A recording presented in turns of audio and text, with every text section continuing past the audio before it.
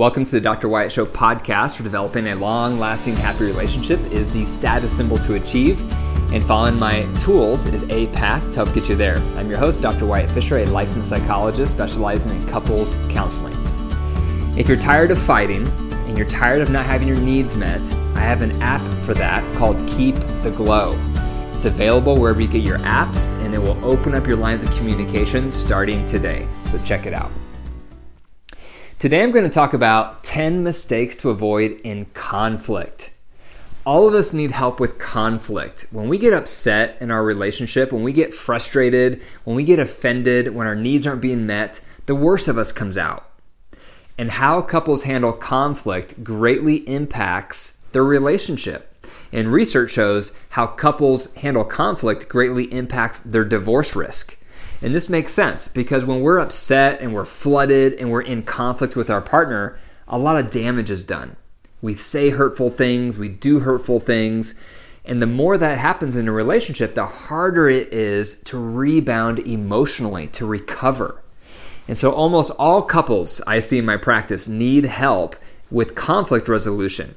My wife and I have needed help with conflict resolution over the years, and we've had to really work at this to develop skills so that we can handle conflict more constructively.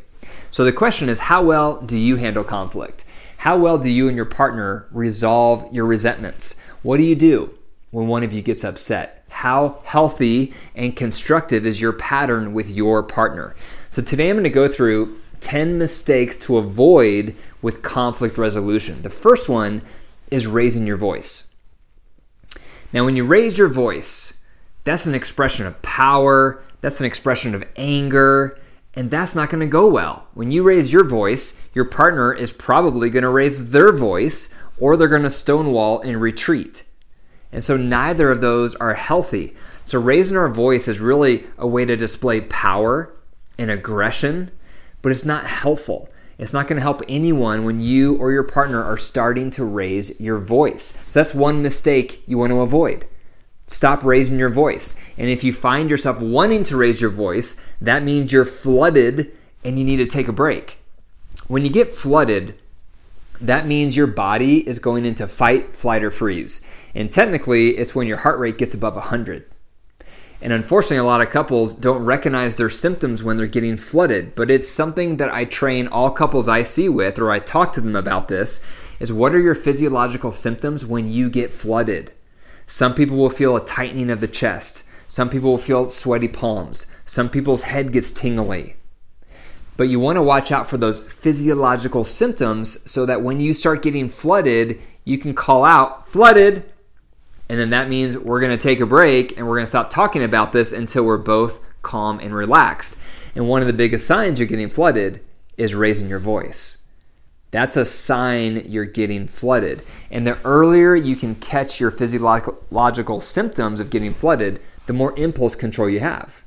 When you're fully flooded and you're yelling, you have little to no impulse control at that moment. So the goal for all of us is catching our body, catching our symptoms, our signs of getting flooded earlier and earlier so that we have more self-control and so that we can say, flooded. And that means we're going to take a break and stop talking about this. We're not going to engage each other until we're both calm and we're out of fight, flight, or freeze. The second mistake is not stopping when flooded. How many times have you and your partner been in a conflict and one of you is flooded or both of you are flooded and you don't stop?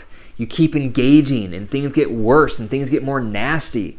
That's really common for couples. They don't stop when one or both of them are flooded. And that's when a lot of damage is done, because once you're flooded, the animal, raw, nasty survival side of us comes out, and that's when the worst of us comes out. That's when we say things that we regret or we say things that are more hurtful. And again, that creates emotional scar tissue. It's hard to rebound from those kind of interactions. So that's the second mistake a lot of couples make, is when one or both of them start getting flooded, they don't take a break. They just keep going at it. Now, this whole flooded concept means we are going to come back and talk about this. Usually it takes at least 20 minutes to get out of fight, flight, or freeze, but no longer than 24 hours, so that Flooded cannot become an excuse to avoid. So you can't keep saying 2 days down the road or 4 days down the road, oh, can't talk about it, I'm flooded. Because what happens is the person who is the pursuer in the conflict, often they don't want to drop it because their partner won't ever come back to it and talk about it. So therefore, they ignore that they're flooded or that their partner is flooded. They keep going after it. They keep talking about it. And the reason is because they're fearful, because of previous experience, that if we don't talk about it now, we never will. And so for the partner who wants to withdraw, that partner makes that commitment, we will come back. I will come back within 24 hours once we're both calm, and we will talk about this issue. And that's when I recommend couples pulling out the Reunite tool, which is my conflict resolution method to help you work through conflicts, work through resentments in a way that stays emotionally safe. So the diamond approach to think about is up here at the top of the diamond, one of us calls flooded. We go our separate ways to get out of fight, flight, or freeze. Once we're both calm, within 24 hours, we come back together and we pull out the Reunite tool to talk through the conflict. I'll add a link to the Reunite tool in the show notes. The third mistake couples make in conflict is name calling. How many times have you gotten upset and you call your partner a name? Some type of derogatory name, some type of just insulting name? That's not going to do anyone any good. That's just going to make things worse. That's just hurtful and trying to be insulting, and that's going to make them have a really hard time rebounding and coming back because they can't forget the name that you called them. How guilty are you of calling your partner names during conflict? It's a mistake. Stay away from it. And you're going to be more likely to stay away from it if you stop the conflict earlier because you're getting flooded or your partner is getting flooded. Number 4 is generalizations. Have you noticed that every time you get upset, one of the first things you want to say to your partner is, you always, or you never? And that's wrong on 2 accounts. First of all, you don't want to say the word you because it's accusatory and that's going to make your partner feel attacked. So most likely they're going to counterattack and get defensive. But also because it's a generalization. Always, never. Those comments are generalizations. And when your partner hears those generalizations, what do? They're going to counter with the moment that did not happen. They're going to tell you the precise date, the precise time, where you were in history when what you're saying did not occur. Because that's what we do. When we hear generalizations, always, never, we often get defensive and we want to point out when that did not happen. So that's a mistake. Stay away from generalizations. Number 5 is putting your partner down. So this is similar to name calling, but more elaborate. So maybe you say something like, you're such a horrible parent, or you won't take ownership for anything. You're so selfish. You put them down. You say something negative about their character. You slander them. You criticize them. This is what we do when we're upset. This is what a lot of people do when they're upset. And obviously, that's very toxic to put your partner down and to slander them and to just criticize their character. Because what happens after that? Your partner is not going to forget those words. Your partner is not going to forget what you've said about them. And then they're going to feel like, that's how you really feel about me. And that's one of the worst things, one of the hardest things to recover from in a conflict is feeling like, that just showed your true colors. That just showed how you really feel about me. And that can feel very hurtful, very damaging to your soul when you hear these negative put-downs from your partner. It's very hard to recover from that. That's why it's a mistake. You want to steer clear of that. Number 6 is being contemptuous. Contempt is actually one of the worst things you can do when you're upset, and it's something a lot of people do. And this is something that I used to do. And I have to be careful even still when I get upset that I don't become contemptuous. And contemptuous means you mock your partner, or you roll your eyes, or you say something under your breath about your partner. It's so disrespectful. That's why contempt is one of the worst things you can do in conflict, because it expresses, I don't have any respect for you. In fact, you're beneath me. That's what contempt expresses. I was working with a couple recently, and the husband continually became contemptuous throughout our session together toward his wife. And it was so hard to watch. It was so poisonous, so difficult to see it, and it just crushed her. And they were so numb to the interaction that she didn't almost see anything wrong with it because she was used to him interacting with her that way. And she had become desensitized to it. But becoming contemptuous is horrible. It's very toxic, and it expresses, I have no respect for you. You are beneath me. And again, this is something I've had to work on in my own marriage, especially when my wife and I were going through a very difficult season, and we had a lot of unresolved resentments in our relationship at that point. And because we had unresolved resentments, often those resentments for me leaked out through contempt when we would have arguments. And the more we resolved resentments, and the more I worked on not being contemptuous, the more it went away. And so you have to start recognizing with all these mistakes, which ones do you do? All of us do some of them. So it's a matter of looking through this list of 10 mistakes and thinking about which one am I guilty of? Which one do I do? Which one do I need to improve in? Number 7 is getting defensive and not taking ownership. And this is a hard one because if you feel like your partner is attacking you and blindsiding you, it's human nature to want to defend ourselves and to talk about why it's not our fault and to justify ourselves. It's human nature, and that's what we do. And the more we justify, the more our partner gets frustrated because they feel like we're not taking any ownership because we're not. And then you have this vicious cycle. They criticize more, we get defensive more. They criticize more, we get defensive more. And we do that because we're feeling attacked. But it's very difficult to be on the other side of someone who's not taking any ownership. And if you know any of my tools, I teach the 50% rule. And what the 50% rule means is that when you're getting a complaint, you're not expected to take full ownership. You're thinking about, when you're hearing the complaint, of what is the part of this complaint that I'm guilty of? What's the piece? What's the part of this that I know in my heart of hearts I could improve in? That's the 50% rule. That means that sometimes when you hear a complaint, you may think, 10% of this is me. I can own that. Other times you may think, about 50% of this is my fault.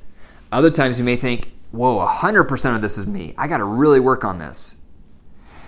There's almost always something you can own.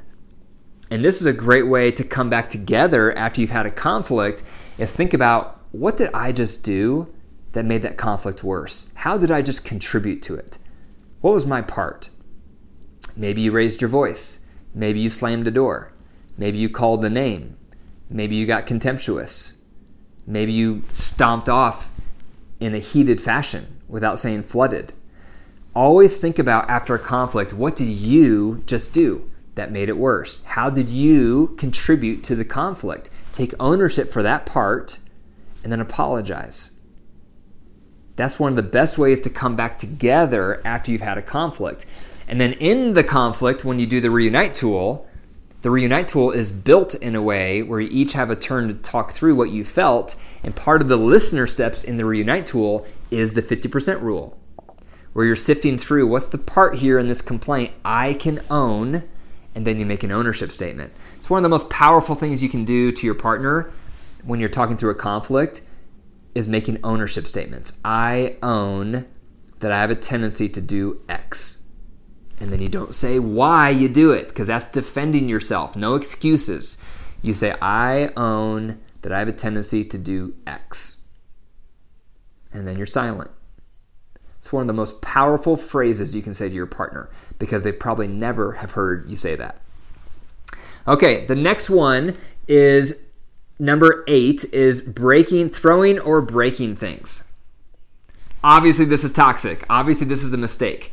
How often when you get upset, do you throw something or you break something? That's violent. And violence breeds violence. So the more you act out aggressively in a conflict, the more likely you're going to do it again. Because that's creating a neuronal pathway in your brain of, this is what I do when. I break things when I'm mad. I throw things when I'm upset. The more you do that, the more you're going to do it.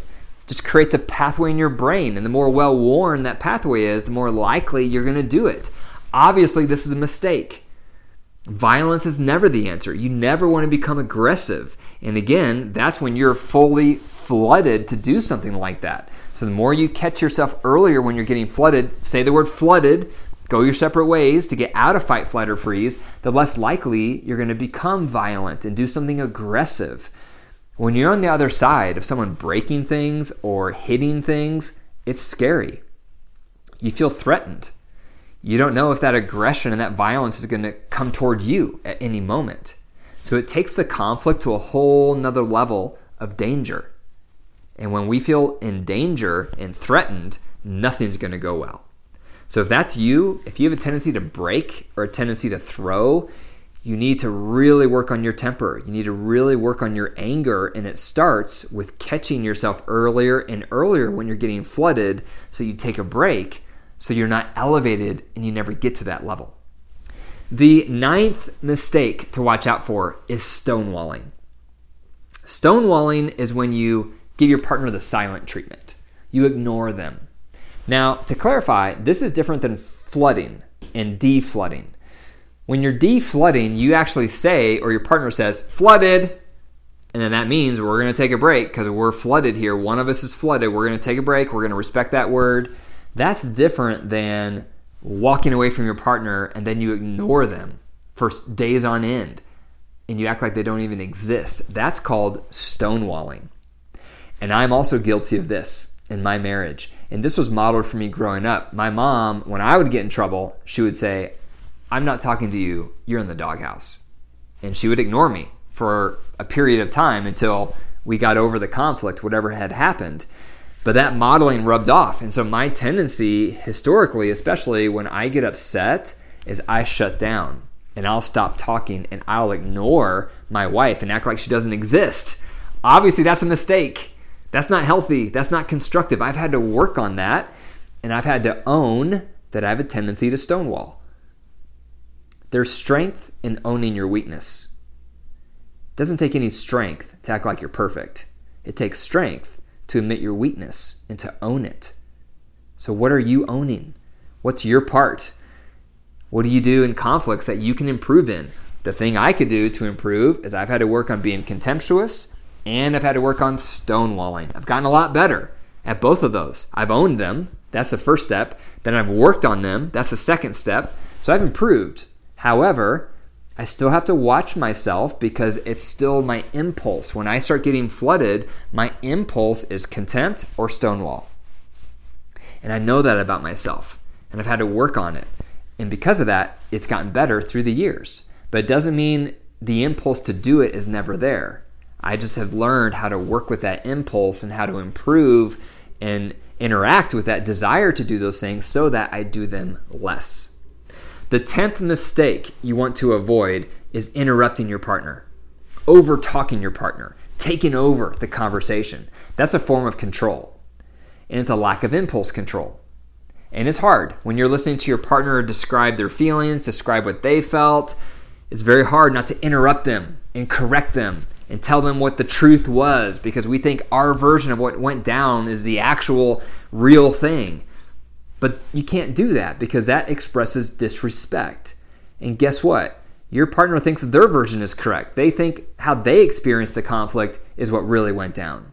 You're never going to talk your partner out of their experience. So interrupting is a bad habit. It's a mistake couples do during conflict. So instead of interrupting, wait until your partner is finished and then respond. And if you follow the Reunite tool, you'll notice interrupting is not allowed. When your partner is expressing their complaint, you have a list of listener steps you have to go through in response. So it takes out the option of interrupting. But if you interrupt, if you overtalk, if you take over the conversation, it's very disrespectful, it's very controlling, and it's not going to make your partner want to listen to your side because now they feel undermined by you. So those are 10 mistakes you want to avoid in conflicts. Number 1, raising your voice. Number 2, not stopping when flooded. Number 3, name calling. Number 4, generalizations. Number 5, putting your partner down. Number 6, being contemptuous. Number 7, getting defensive and not taking any ownership. Number 8, throwing or breaking things. Number 9, stonewalling. And number 10, interrupting your partner. Thank you for listening to the Dr. Wyatt Show podcast. If you enjoyed the episode, be sure to share this with one other person today. That's the best way to pay it forward. For more resources, check out the links in the show notes. And remember, your relationship is alive. So if you care for it and nurture it, it can grow. But if you deprive it and neglect it, it will wilt and die. The choice is up to you.